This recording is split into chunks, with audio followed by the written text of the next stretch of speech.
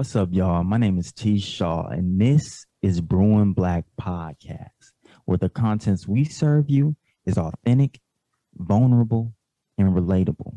That means we serve you with no cream and no sugar. I guess I like my coffee black.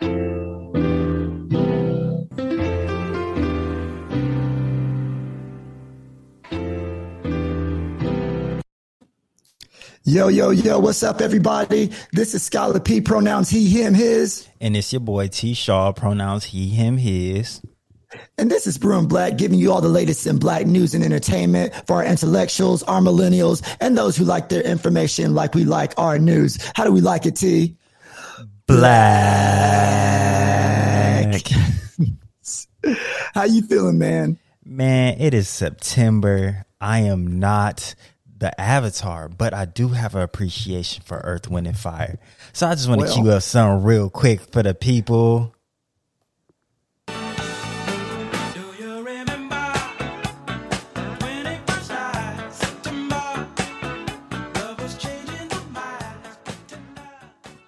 Yes, that's it.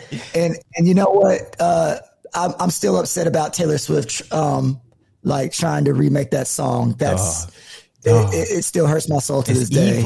It's evil. Why? For no reason, just choosing violence. Yeah. But it's good. Life is moving fast. Mm-hmm. Life is moving fast. I do have an announcement. I tested negative for COVID on Friday. Congrats. So I'm free. I'm back. I'm back in a good state of health, and I'm very thankful for that. So I'm feeling good, man. How about you? I'm glad to hear it. I have no complaints. Recently, me and my girl went to Universal. So that was dope. I had never been to Universal Studios, so we took a studio tour. So it was like a little bus ride. It was like an hour long. They showed us like King Kong. It was like this like 4D like experience, bro. Universal is so like interesting and unique because it provides you an experience. It's unlike any other like amusement park or theme park. Because though those are like kind of based on like rides, Universal doesn't have a lot of rides, but like they do such an amazing job immersing you in an experience. So yeah, I was real grateful for that. Also, I really rock with like Harry Potter. So I got to get a wand, bro. I was over there casting spells, my guy. So yeah, I was hype. So shout out to my girl for, joining me. I had a free ticket to Universal. So I was just like, might as well go like, and just experience it. Nice. So yeah, it was definitely like refreshing. It was a good day. Hey, I still need to hit up Universal, but yeah, it sounds like an amazing experience. So shout out to them. Y'all, we're going to do something today called our quicks. And that's when we just give you some quick updates about what's going on in the world. But before we get to that, T, what land are we on? Yeah, so let me do those on land acknowledgments. This is the land of the Gabrielino and the Tongva. This is stolen land. This is colonized land. And we will always, always, always pay those respects. Absolutely. So just real quickly, y'all, we want to give our condolences to Nene Leakes, famous Real Housewives of Atlanta star. Her husband transitioned. And his battle with cancer ended. And so we want to send a shout out to her and prayers to her and her family during these times, positive thoughts and energy. We also want to do that for all our people in Louisiana. I love New Orleans. I was there for Essence Fest. It treated me so well. And you got some really awesome people in Louisiana. So Hurricane Ida is doing a lot of damage. So any way you can help them, support them, let them know that you care about them, be sure to do that.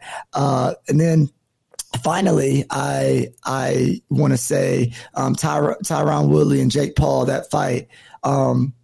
I'm still waiting for someone to knock Jake Paul out for the culture. I really am. I really am. But yeah, T, how you feeling about that fight? Yeah, real quick, I just want to echo those condolences for Nene Leakes and her family, as well as those that were lost in Hurricane Ida, and just the things in like the homes that people lost, right? Like, I think there's devastation and harm that we can't really put our finger on until we lose it. My girlfriend has a friend out that lived in New Orleans, and she had to evacuate to Jackson, Mississippi, stay with a friend, and like her job is pressing her to get back to work. They're like, "Oh, you cool? You physically safe? Oh, cool. You got a desktop to hop, or you got a laptop to hop on? I know your desktop, your work computer at home, and it might be underwater, but when can you come back to work? And if not, can you use some sick time?" So I think that I think that we really have to extend some compassion and some care, not only as people, but as corporations. Right. So yeah. I just want to pass those because I think there's things that we lose that could be of sentimental value or just a peace of mind that we aren't always able to like. I don't know. It's like something you take for granted. So I definitely wanted to echo those condolences that you had. But yeah, the fight, bro, I was able to watch it. I was blessed with the ability to watch it by ways that did not hurt my pockets, and I never would have paid for it. But it was disappointing, just like you said, bro. Like, he did not get knocked out, and it's like the culture has been begging for it. Tyron Woodley, I guess he showed up. I think it's important for me to know that, like, I don't watch a lot of UFC, but I understand that Tyron Woodley was never a striker, really. He's not like the UFC middleweight champion right now that I think his name Usman or something, like that'll stand in the ring, go toe to toe and throw blows with you. That's not his thing. He was like more of a grounded pound type dude.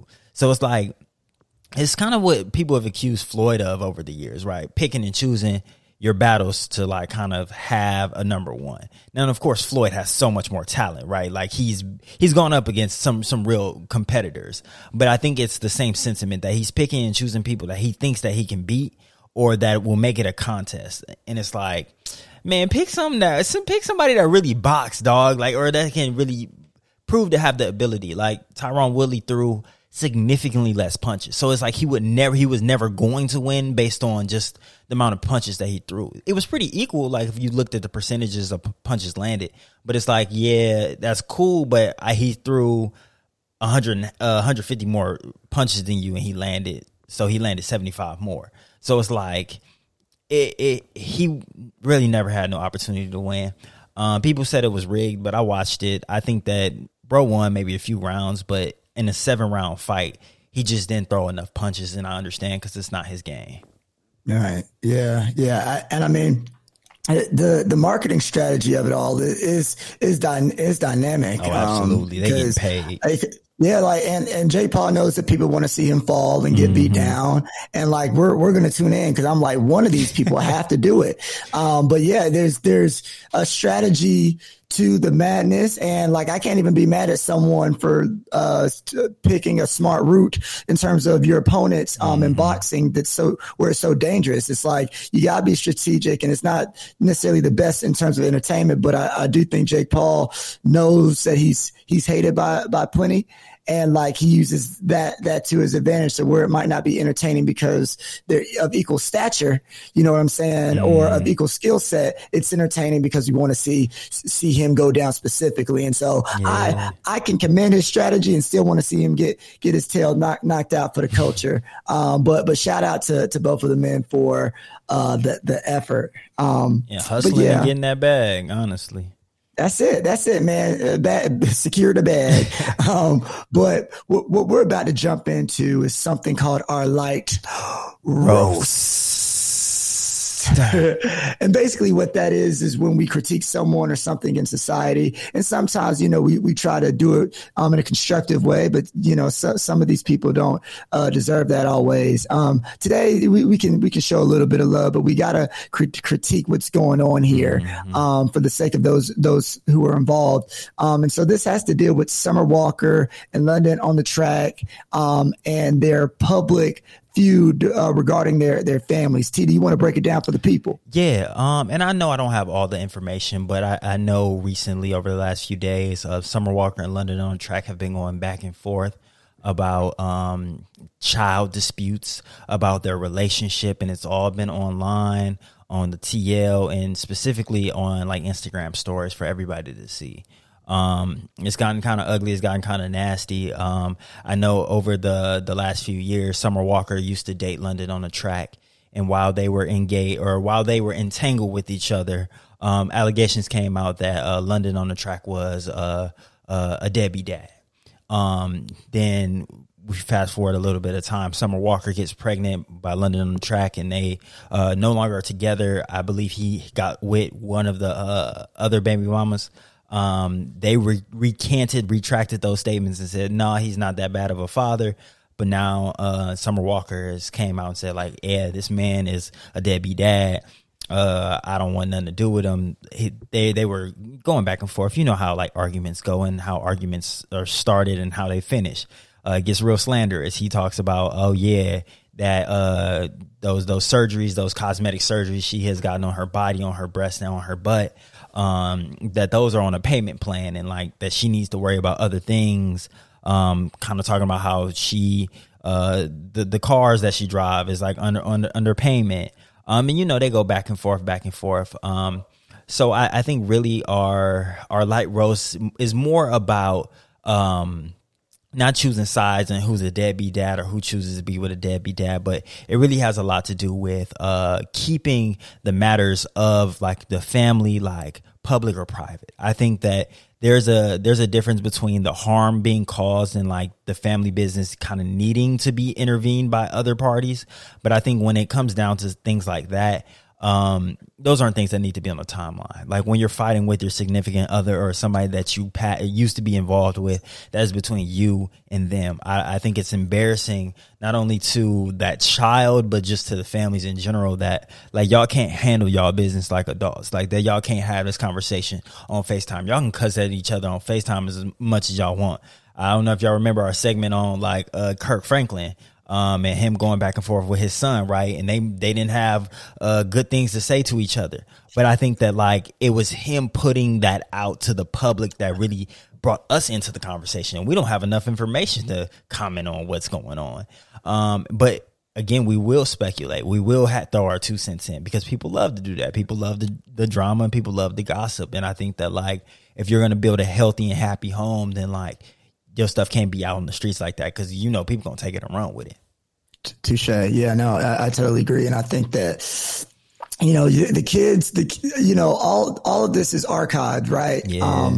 Because even if Instagram dies tomorrow, there's going to be someone who has, you know, video footage of them going back and forth on each other. You know, we were just talking about boxing, and we were talking about, you know, Nate Robinson, right? So like that man's going to be a meme for the rest of his life, and his kids are going to have to be exposed to that, and like that can have real consequences. And so I think a lot about like you said, the healthy dynamic, especially for these kids, you know, many of whom are babies, you know what I'm saying? They got a little baby that they got to think about. Yeah. And so I think that it's up to especially, you know, parents in that situation and guardians to think about the long-term impacts and finding ways to sort of keep that stuff under wraps and finding healthier ways to have those discussions in private. Like, I don't want to know about your business. Y'all are entertainers. If you're talking about making the world a better place, that's fine. But I don't want to know the inner workings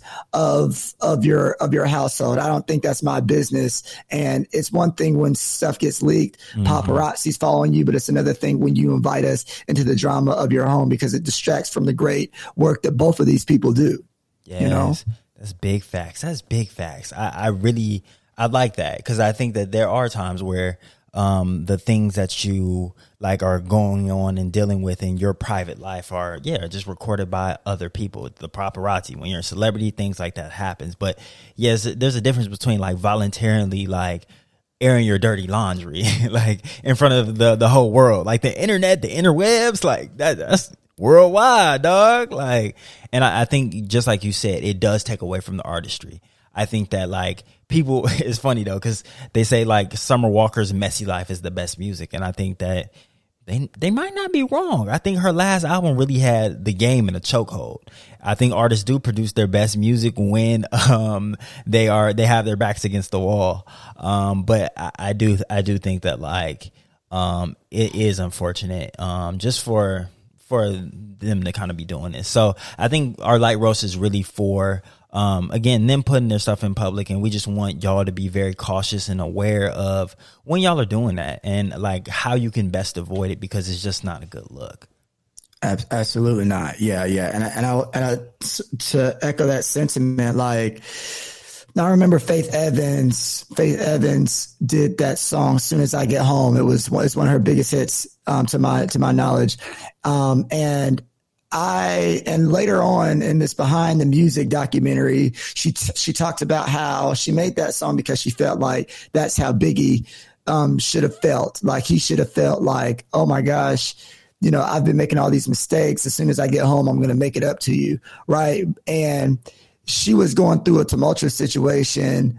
And sure, some people might have known about it, but I don't think she was trying to invite us in and go back and forth and write articles and do interviews about Biggie, dogging Biggie out and stuff like that. So I feel like you can be going through your personal traumas and situations and make that great music without broadcasting exactly what you're going through and exactly what inspired each and every like lyric. You know what I'm saying? Yeah. Like, and I think that Summer Walker, to your point, like she's had the game in a chokehold, and it's like, I didn't know anything about her personal business before she started dating London on the Track, but I'm assuming that she had made a lot of this great music before London on the Track. Absolutely. And so it's like your story can still be shared without the inner workings, of it. Right. And the details. Cause now it's like when you're talking about surgeries and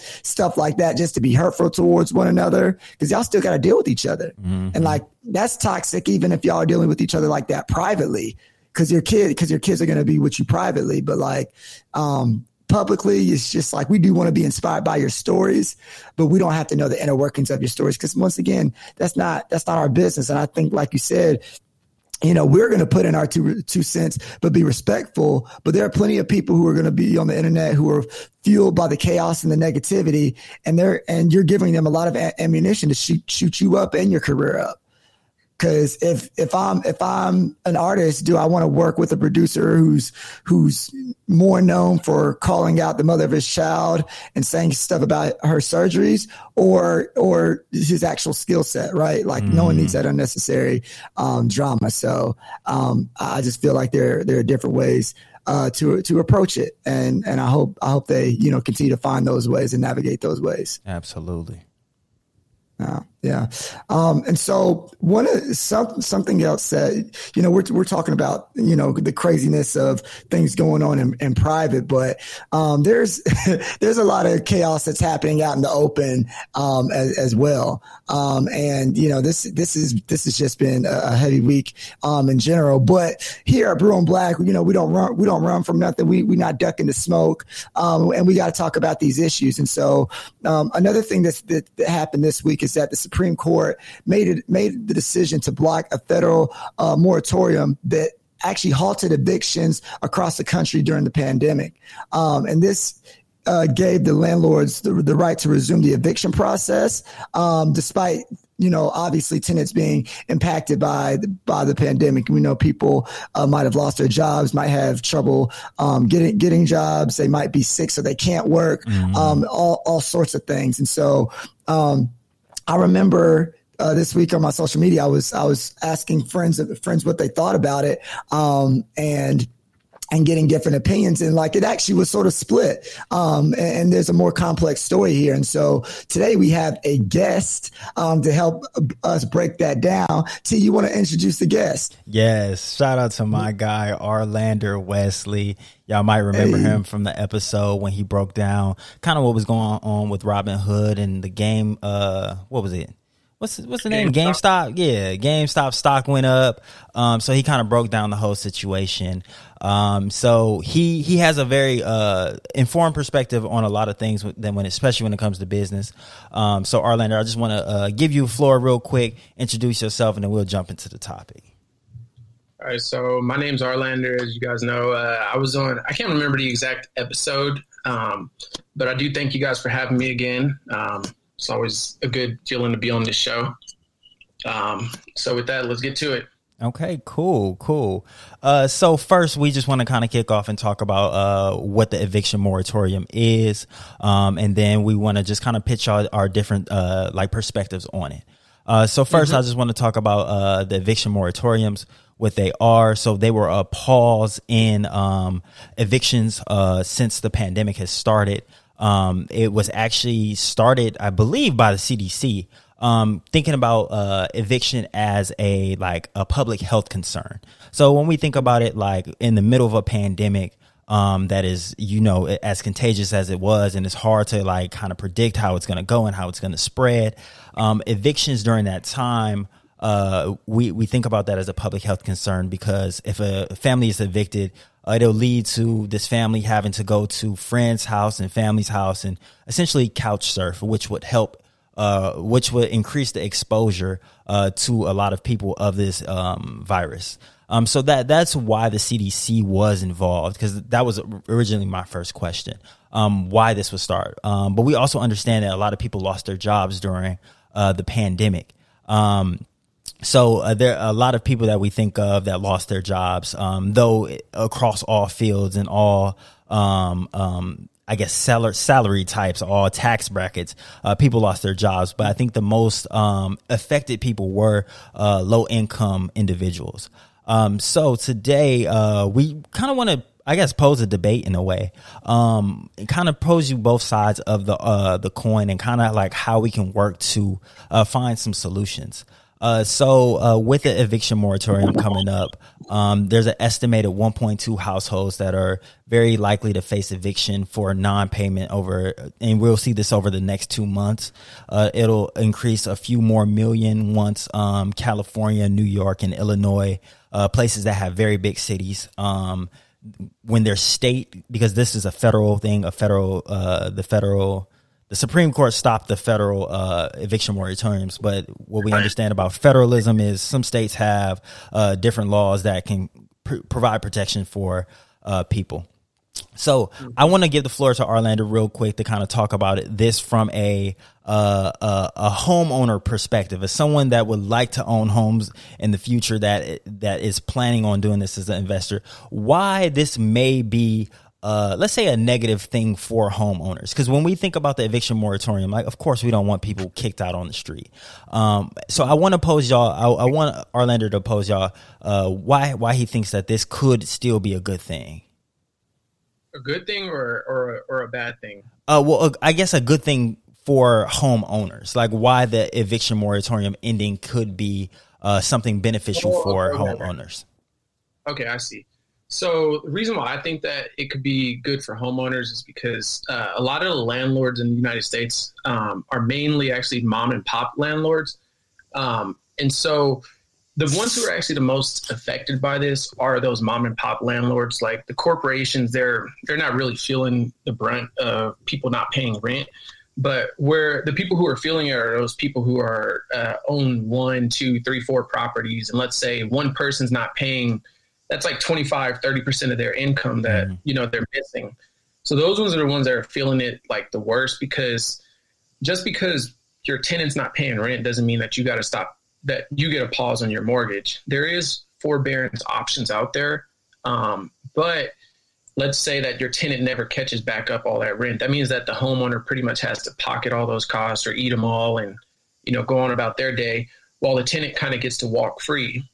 And then another part I wanted to go over about that is that as like a mom and pop landlord, the absolute last resort is eviction. Most of them don't even want to do eviction.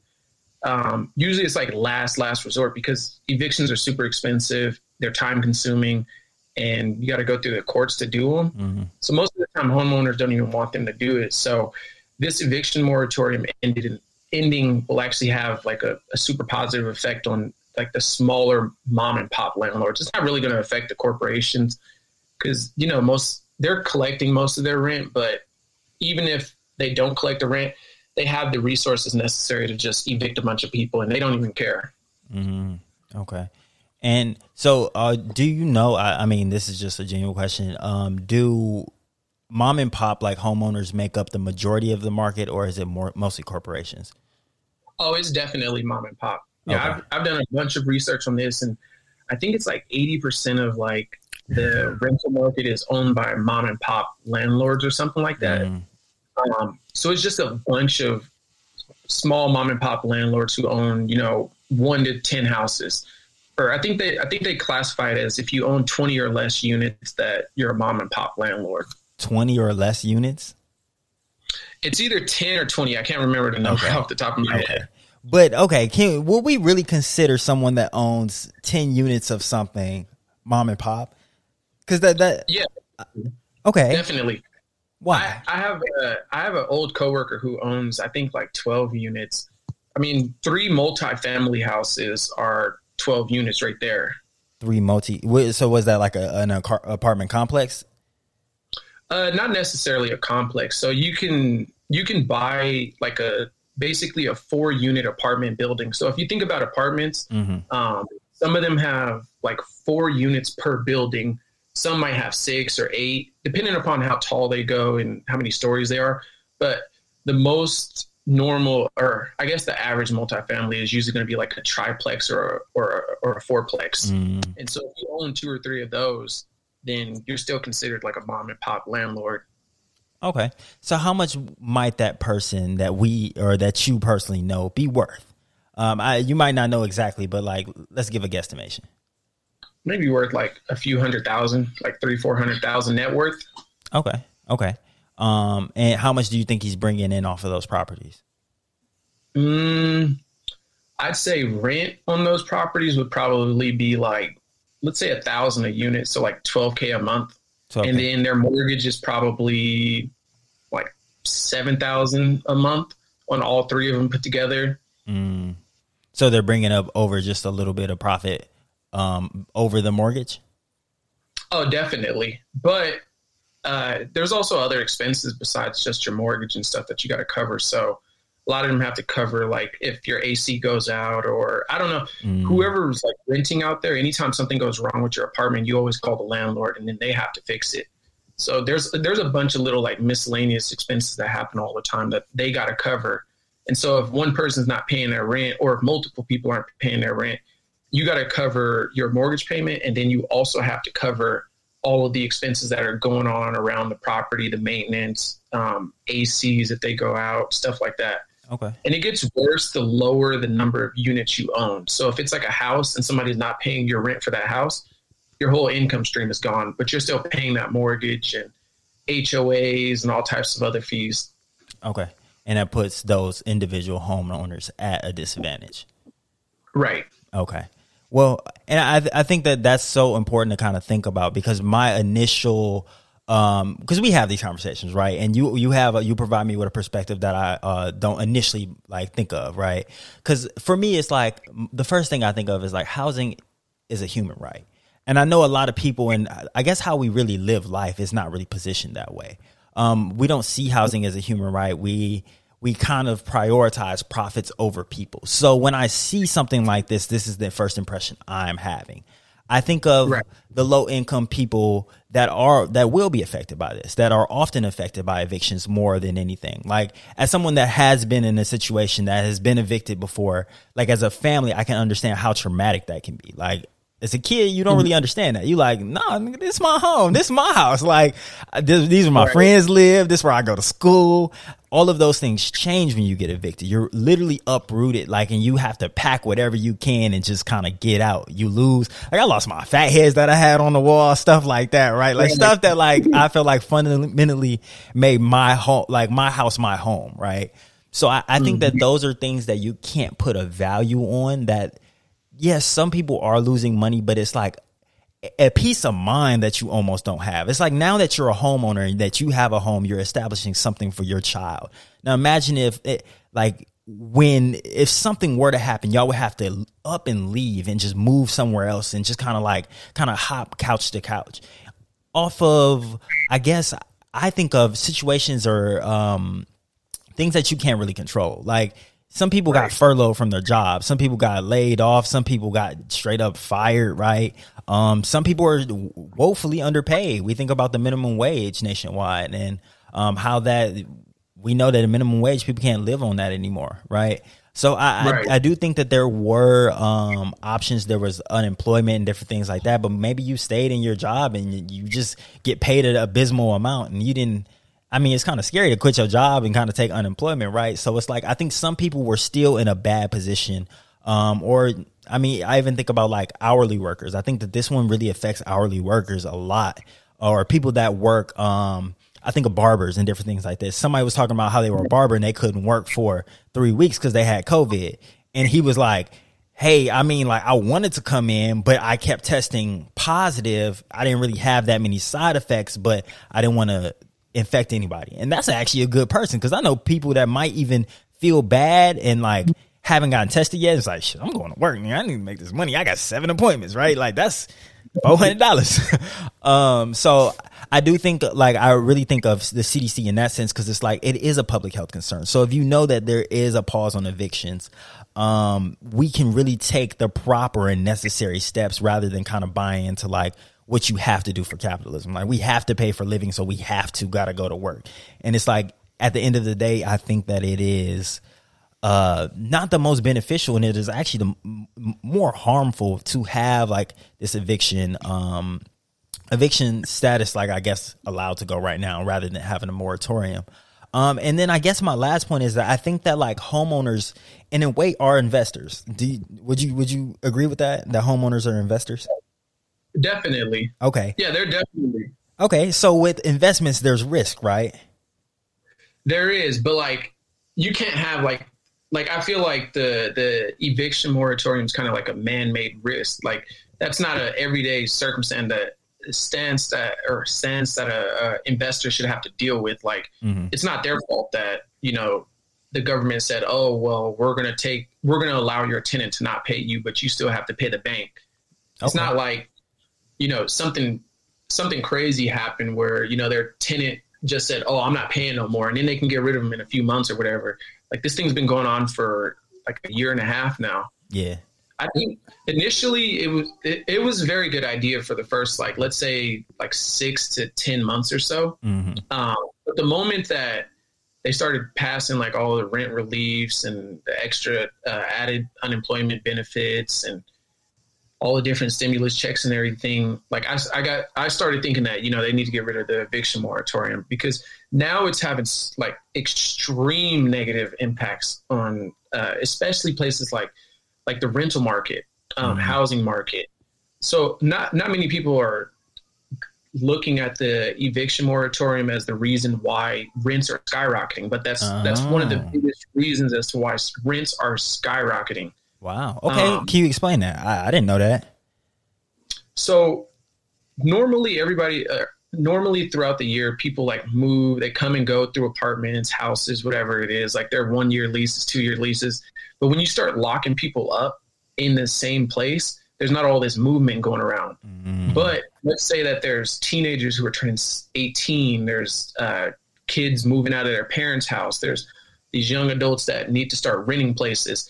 Now, because there's a limited supply of apartments on the market, because there's some apartments where, people are being locked into by not paying their rent and they don't have to leave.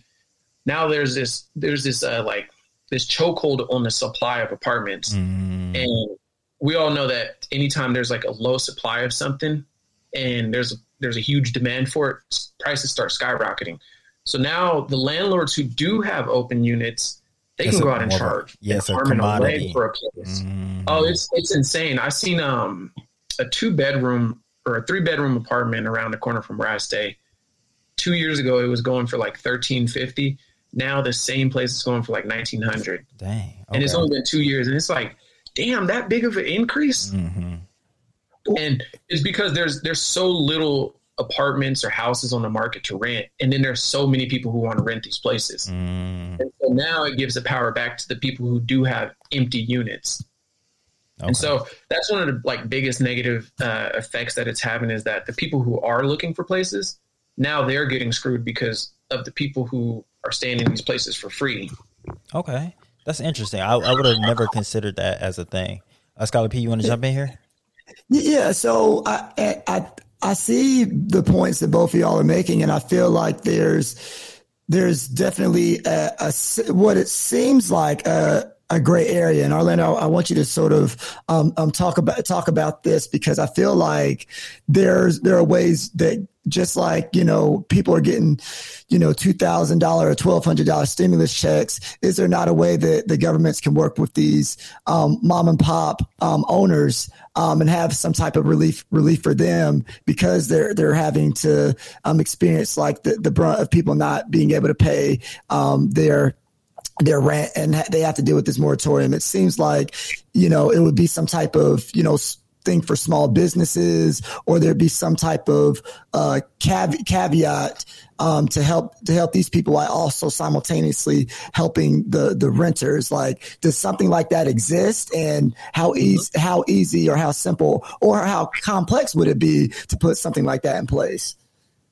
So they did pass like rent relief. I think Trump passed some of it back in, I think his last one was in like November, December. Yeah. And then Joe Biden passed even more of it in March. Mm-hmm. The problem is that, so they passed that. And what the federal government did is like, they were like, we don't want to have to deal with it. So they took all the rent relief money. I think it was like $50 billion or something. And then they spread it amongst the states and said, you guys have to deal with this, get this handled, get this rent relief to, all the landlords and all the tenants who need it. And so what the states did was they said, okay, some of them didn't want to deal with it. They passed it down to like their local municipalities and cities and stuff like that, and their local governments. And then some of them have like put these crazy rules in place. So it's not that they haven't passed anything. It's just that the way that they're going about getting the relief to people is they've made it so much more complicated than it should be. They've been putting like I've heard of some states saying like, oh, well, you have to provide proof of, your lost job. You got to show that you lost at least 80% or something like that of your income. Like they're putting all these crazy like rules and regulations on this stuff. So it's really hard to get. I think the last time I was watching a YouTube video and some guy was talking about it. He was saying, I think as of like a week or two ago, only like $2 or $3 billion out of the 50 billion, let's say, has been used for the rental relief. And so recently when they extended this moratorium, they did it with the purpose to try to hurry up the states to get this rental relief out, which was, I think it was a good idea. It's just the fact that, this thing's been going on for 18 months. They should have thought about this like way in the front, kind of like the PPP loans and stuff. Yeah. Right. With the PPP loans, they weren't actually letting like landlords collect that money. So they weren't considering them for it. It was like one of the things where like your business doesn't count if it's like a rental property, because PPP loans were specifically for paychecks, and it's typically not a paycheck for rental income. So the landlords were left out of that, so they didn't get none of that. And then now this rental assistance, the states and the governments and everything they've just been putting all these crazy regulations and rules on it. So a lot of the landlords are like, I don't even want it no more. I just want the person out of my place at this point. Yeah. And let me hop in there too. So, and I just want to echo everything Orlando said and just add some numbers to it. So, as of like 2 days ago, the New York Times had reported that only 5.1 billion out of 46.5 billion has been used so far. So even though this kind of is posed as like the renters versus the landlords, it's more like both of them versus like the federal government. Yeah. Because 89% of rental assistance has not been distributed. And just like Orlando showed, like it's purely because of bureaucracy. It's bureaucracy and some barriers determined by those bureaucratic like departments, right? So like because no one wants to deal with it, they keep passing it to the next person rather than the federal government or the state working with individual landlords and their renters to just kind of get this process moving. Because I know both of them would be willing to engage in the process. And there's more than enough money available. And we, just like Orlando kind of showed, it's like that money was available for unemployment. It was widely available for PPP loans for small business owners and especially corporations.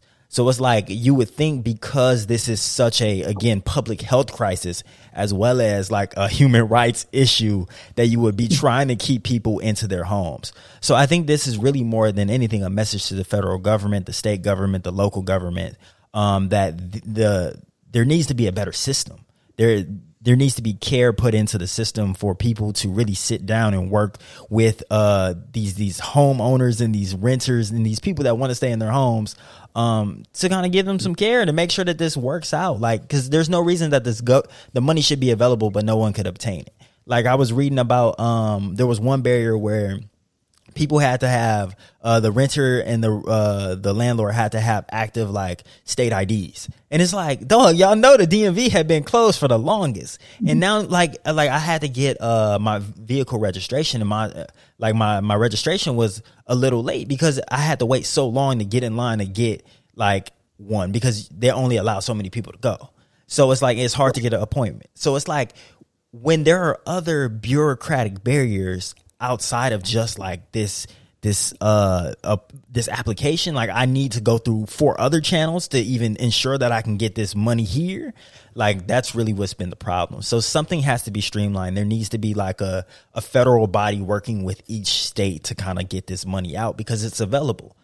But just like Arlander said, it's like business owners will do what business owners does. And it's like when people need their money, it's like, look, instead of waiting 3 months for this money to maybe come, like I'm just going to kick you out and get a person in here in the next 30 days, clean it up and cut my L's. Right. So I think that like it's harming people in multiple ways. And I think, again, because low income people are affected at the highest rates, that the burden will fall mostly on them. So yeah, I think to answer your question, Scholar P, there is something that can be done, but it really comes down to the federal government and the state governments to kind of take the foot of the bill and really like handle and do what they're supposed to do. Absolutely. They should have done like a portal or something, kind of like what they've been doing with like the PPP loans. Although they pushed the PPP loans on the banks and forced them to do it. But like they could have made some type of portal or something where, it's like a simple application process, and then, hired, 10, 15 people to handle that portal for I don't know how many ever months or whatever the case is. Could have been that simple, Yeah. And then have those people like verifying that, this is the right tenant, the right landlord. I think what they were scared of is like the fact that they don't want to have to do it. And then that they didn't want to have to like deal with, the people trying to commit the fraud and whatnot. So, I mean, but we know people scammed on the PPP loans, and it's like they didn't stop that, right? So it's like I feel like this is a more important issue. I feel like fraud would be so little when compared to like how much it would help, if that makes sense. So yeah. Scholar P, did you have any other questions?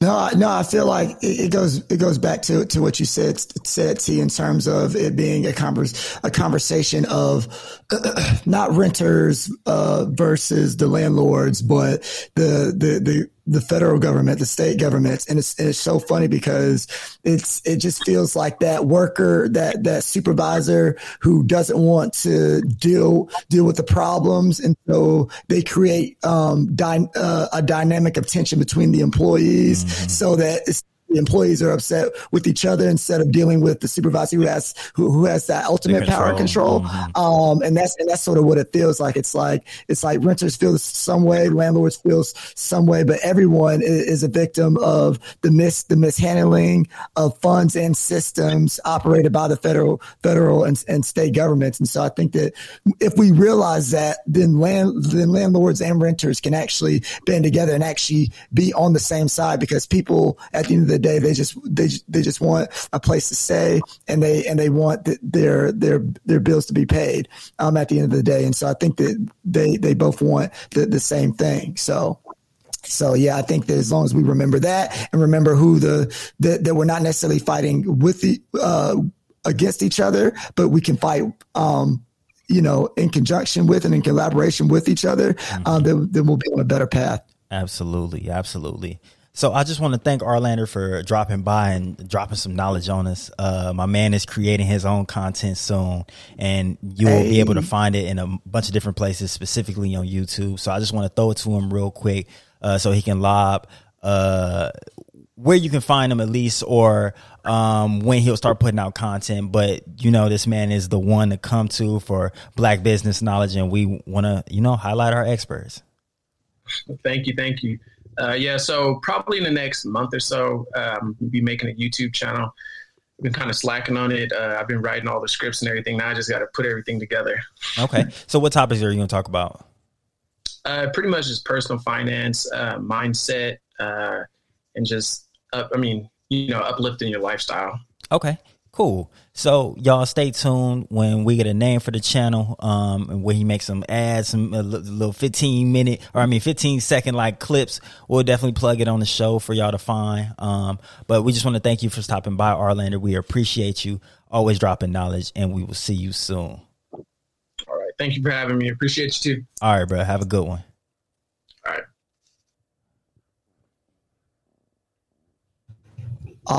Always giving us like the heat, man. Like Absolutely. Our guests are phenomenal. Absolutely.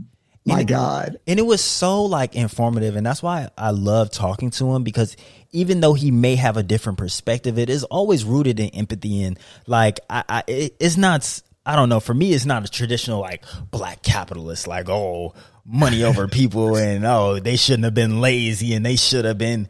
But he really genuinely like understands the problem, but understands it from at least another perspective that at least forces us to sit down and think about it. Because initially we wanted to try to know that, like, we thought about doing this as the light roast, and it was like, yeah, nigga, fuck them. They got us messed up. Like, why they gonna kick people out on the street? Like, that's wrong. But then it's like that forced us to kind of sit back after his comments to us. It forces us to sit back and was like, okay, hold on. Like, there might actually be something up. So we wanted to bring him on, and in doing research for the show, it's like, we realize this is not a landlord versus leasee problem. No, like, this is really like the people versus the government. And I think that, like, just so I think that Brewing Black is a place where we can show that genuine dialogue and discourse can provide fruitful thoughts and progress for the future. Like, you see how we thought of like some solutions. Like, bro was like, we need a portal. Like, we should have did this, and this, because then we would have all been in a better situation. We wouldn't even be having this conversation. So I just want to show y'all that, like, I don't know, progress comes through dialogue and conversation for sure. For sure. And, for sure.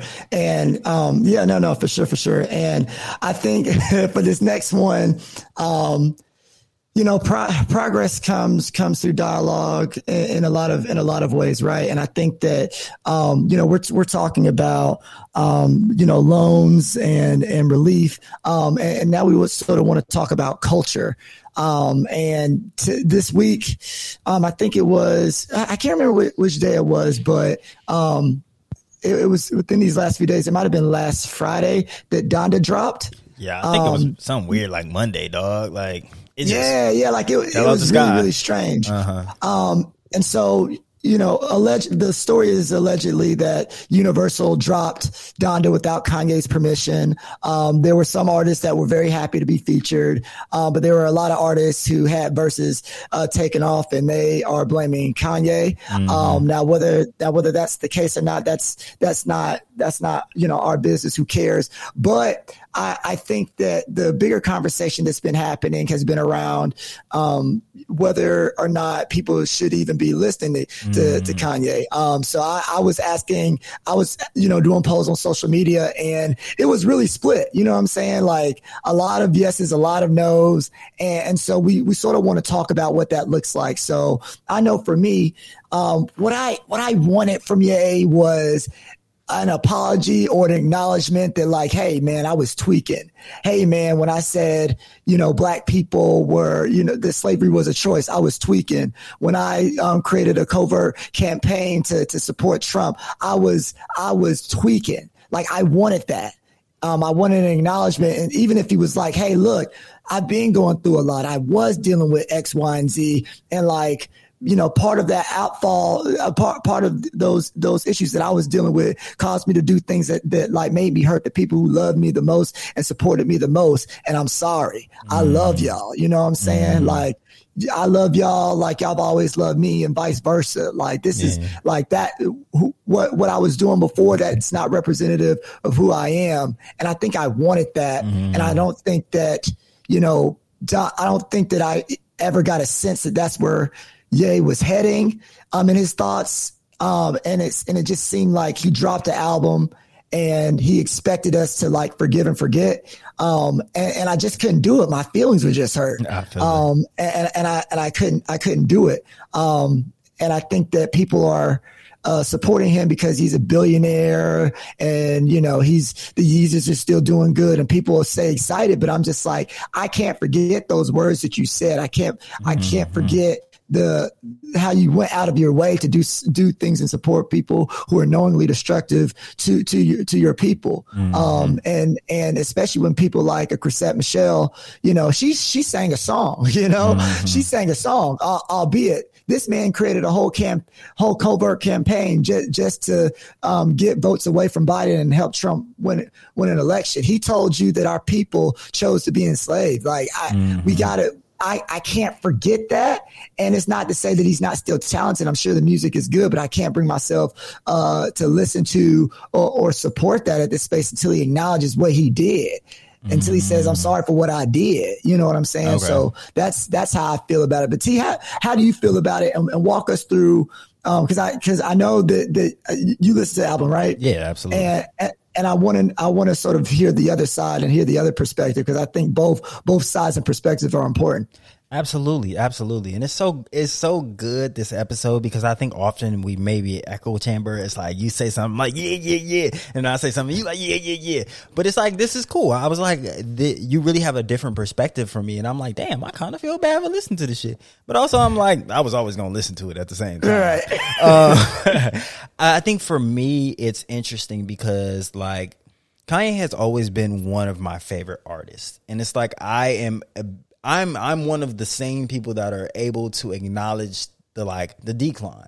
It's like watching Kobe Bryant your whole life and then understanding that like Kobe's getting a little old and like he tore his ACL a few times and like he what'd he do? Tore his like Achilles and then he broke his finger and he's not as explosive as he used to be, right?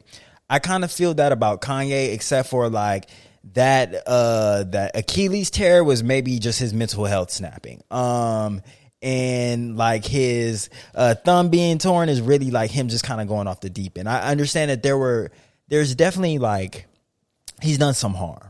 I guess that's what I want to acknowledge. Kanye has definitely done some harm, and I don't like actively support him as a lot of people, other people do. Is like, oh, Kanye's a genius and nothing that Kanye does can be discredited. Like, no, I know Kanye is off his rocker, dog. Like, Kanye is not in a healthy place right now, based on his marriage, based on his family life, based on just the antics that he was living in the Mercedes Superdome for like 3 weeks.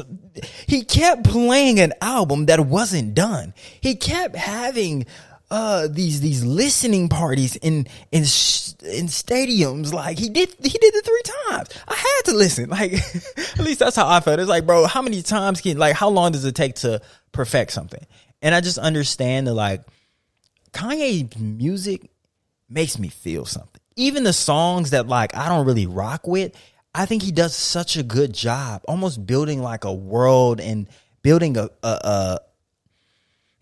an atmosphere of just feelings. It's like ultralight beam, dog. Like that shit hits me in my chest.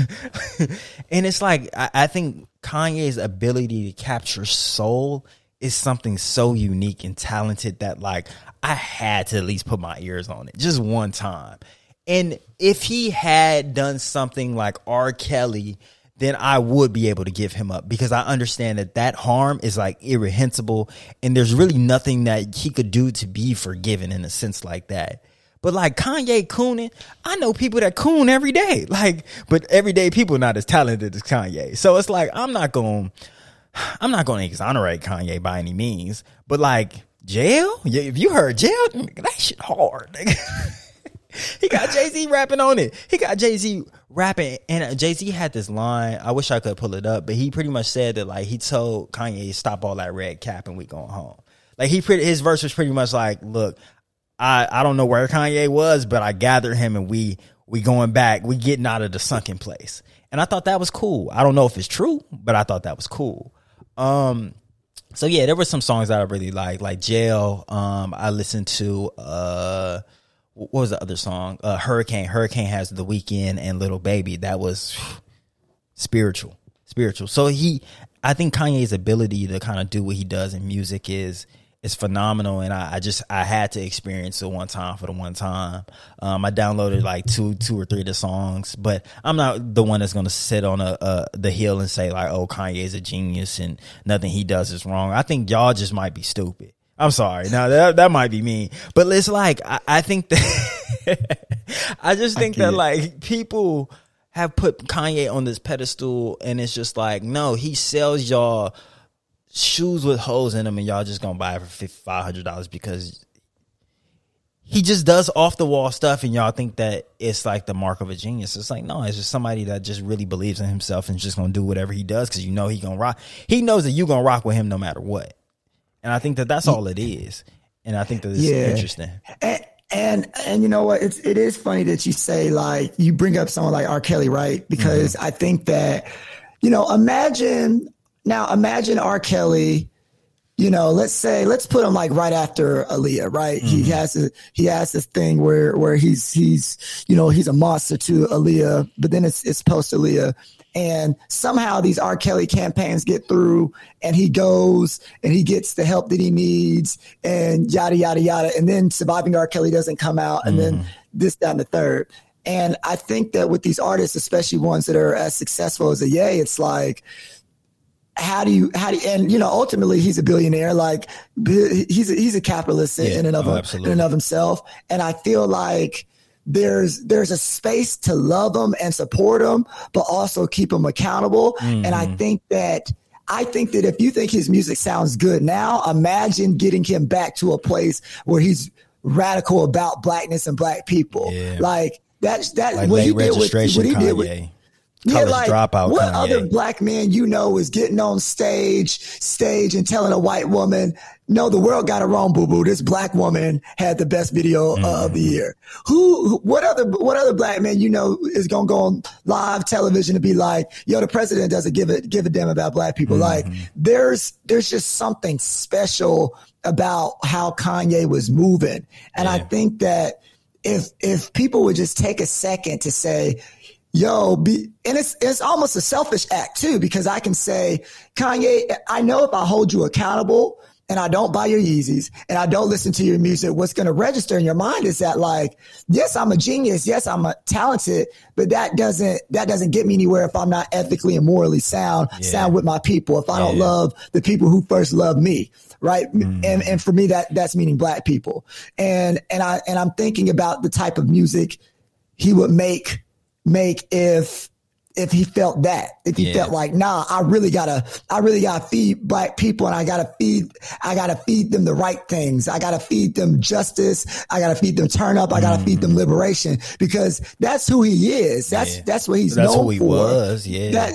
Right. And I think that's the genius that like, we might be missing out on because we're not pushing him to be held accountable. And so for me, it's just like a balance of, like I said before with Orlando, there is a gray area.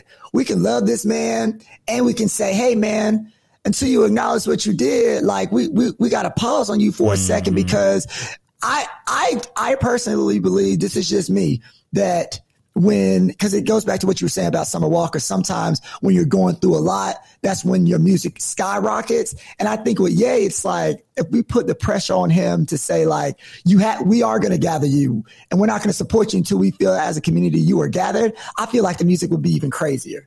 I feel like the music would like All Falls Down. Yeah. Like, bro, I was just thinking about that. Like after Police, that's how I treat him. We came by our way out of jail. We came by freedom.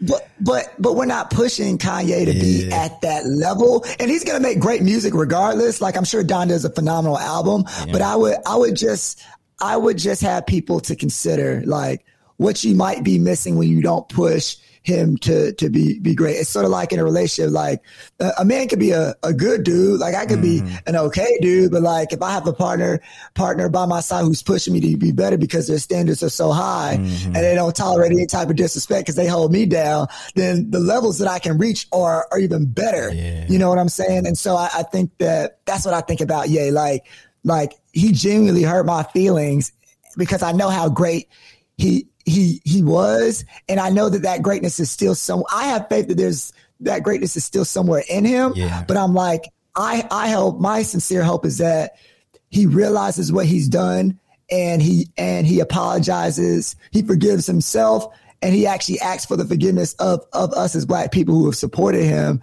And I think that once he does that, I think that the music is going to go to places that we can't even imagine. And so I hope that's what happens with Ye, but who knows, man. But until I feel like, or someone can send me a sample or something where he acknowledges, y'all, I really did us dirty, then like, it's just hard. I just can't because my feelings are too hurt. Cancer gang. Like, you know what I'm saying? I feel like, and actually one of my questions were, what does someone need to do to be forgiven in that sense? But I think you've kind of spelled it out, like a genuine apology. You said, I'll take even a snippet where he acknowledges it. And I think that, like, I guess my question is, like, is that enough? Because I think really, I'm not gonna lie, there's a double standard. Like, I think that, like, DaBaby has recently said something very hurtful. And I don't know if, like, it's hard to kind of judge that in comparison to what Kanye said about, like, maybe slavery being a choice.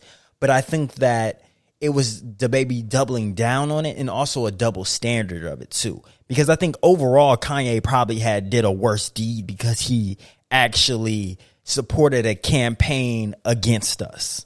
Like, we can, if we're gonna just like kind of smush it down into a simplified version, he supported the enemy. Donald Trump was the enemy to people, not even to like a specific group, to people in general, like to our survival. Like, what he believed in and what he valued opposes like progress of humanity, I truly believe.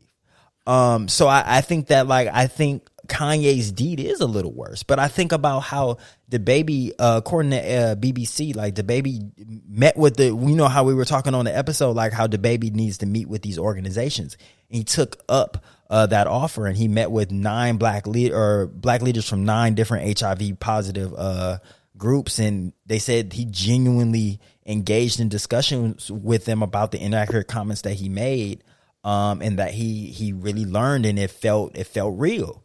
Like, but I saw a lot of people like, oh, he's just doing that for publicity. But it's like, I don't think he's even made a comment on it. But the media, like, some media people covered it. So is that enough? Because I felt like to some people on social media, it wasn't enough. But I think that that's what we asked of him. So I do think it might be a double standard, because if Kanye did it, would we accept it? And I guess it really comes down to, do we have to accept it? But also, like, what does someone need to do to atone? Right. So yeah, I guess those are my general questions, and I know you kind of answered in the sense that you would be able to accept an apology and that acknowledgement. But do you think that's enough for everybody? Yeah, no, definitely not enough for everybody. I think, I think to be fair, that like, we all do things in life that will make people permanent enemies of us. You know what I'm saying? True. You're going to be the villain in someone's story. Oh, and a lot of times we deserve that. And so, like, there's a certain part of the population that is always going to hate DaBaby for what he said. But in terms of thinking about, Because at the end of the day, it is a business, and life is about knowing your audience. You know what I'm saying? And loving your audience. And the audience is what feeds you. The audience is what supports for you and provides for you and your family. So we got to look at, how is your audience going to feel, right?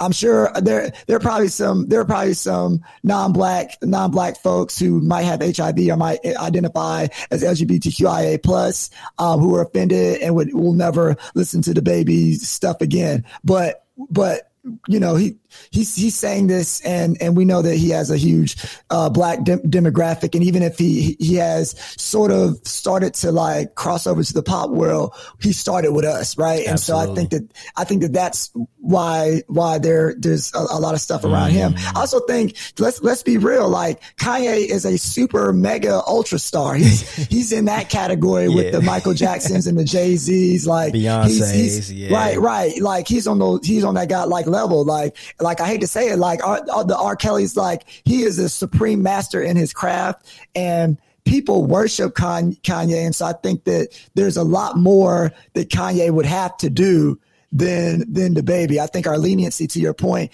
is way different.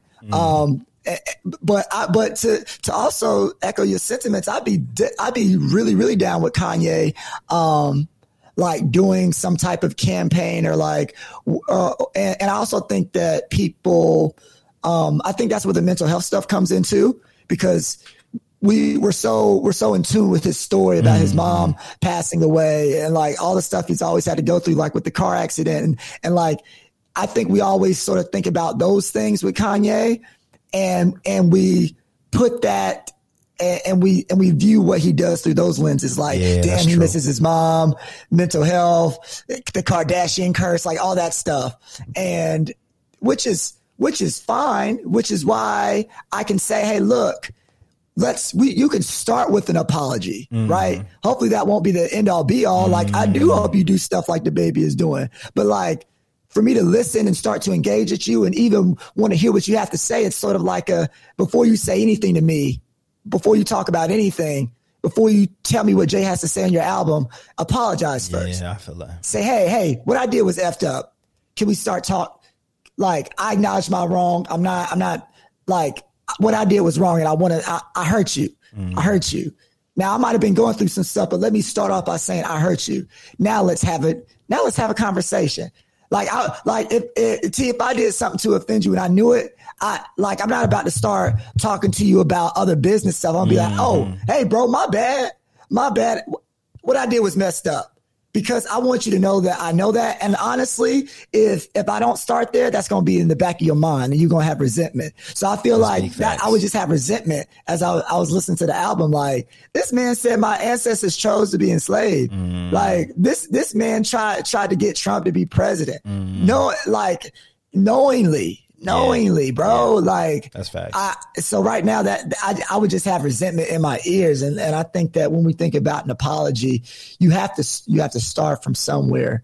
And so I think that for anyone who's listening, I don't care if people listen to Kanye, but I will, because it's not impacting my life regardless. But what I will say is that if you're a true fan of Kanye, don't look at him as just this great music person, whatever.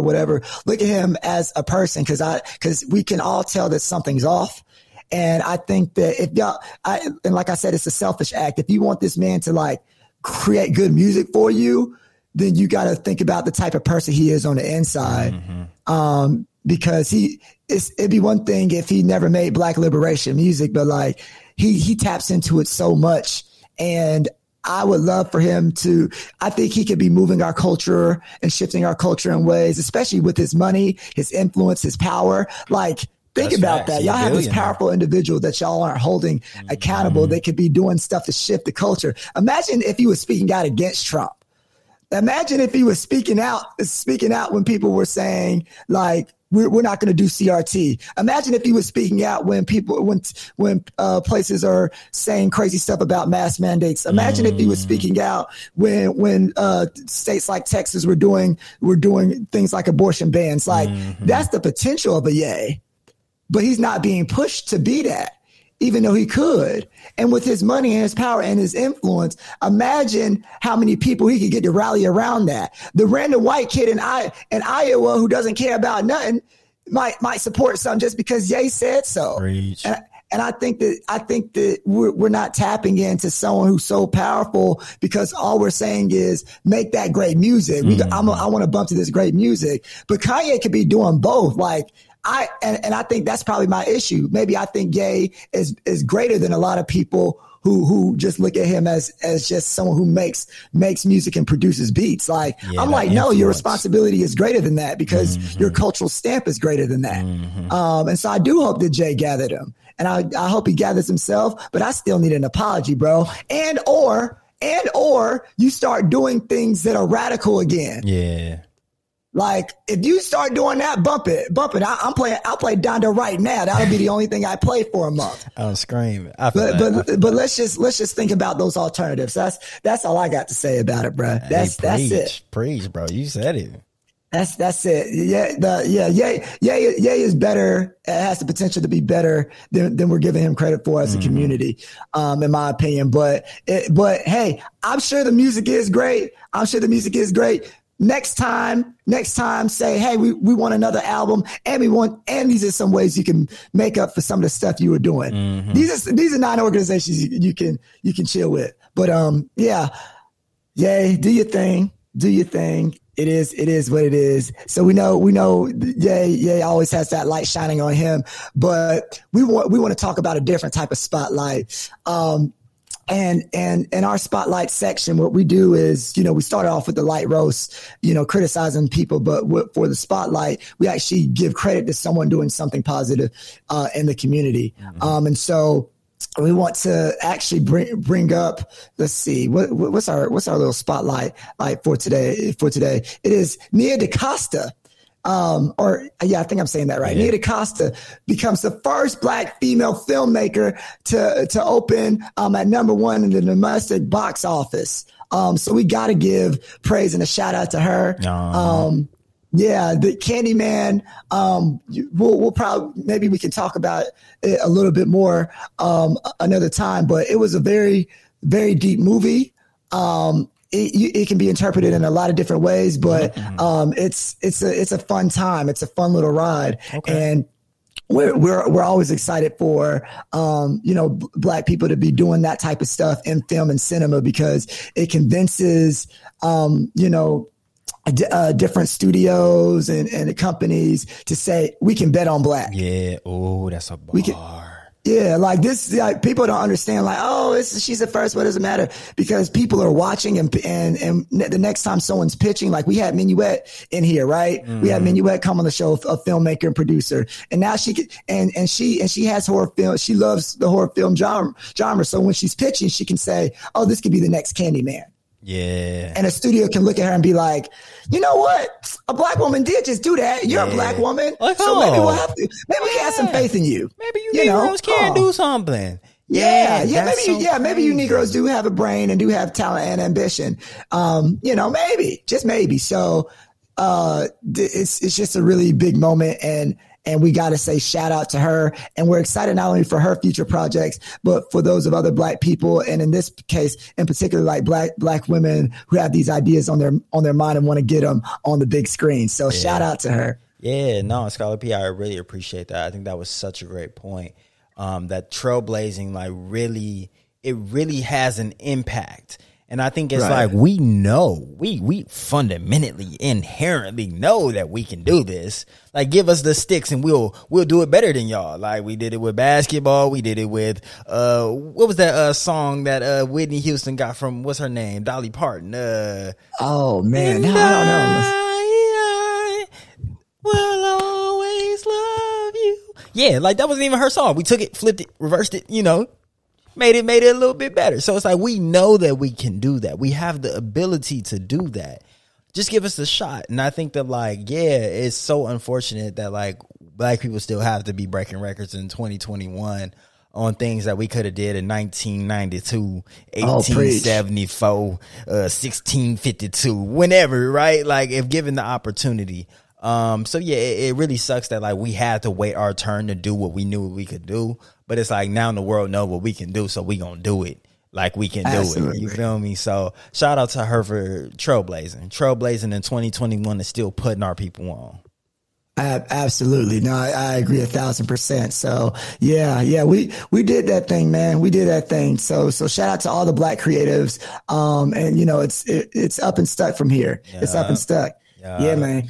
But yo, T, that was a good one. Man, it was a good show. It's a good show. I'm trying to figure out what to name. Me and Alex been going back and forth trying to figure out what to name that new segment where we brought Arlander on. Because I feel like it's more than just bringing on a guest to like share their I thought of it as almost a debate in a way, but it's just different perspectives. So we called it maybe piping hot perspectives. I think that was something we thought about.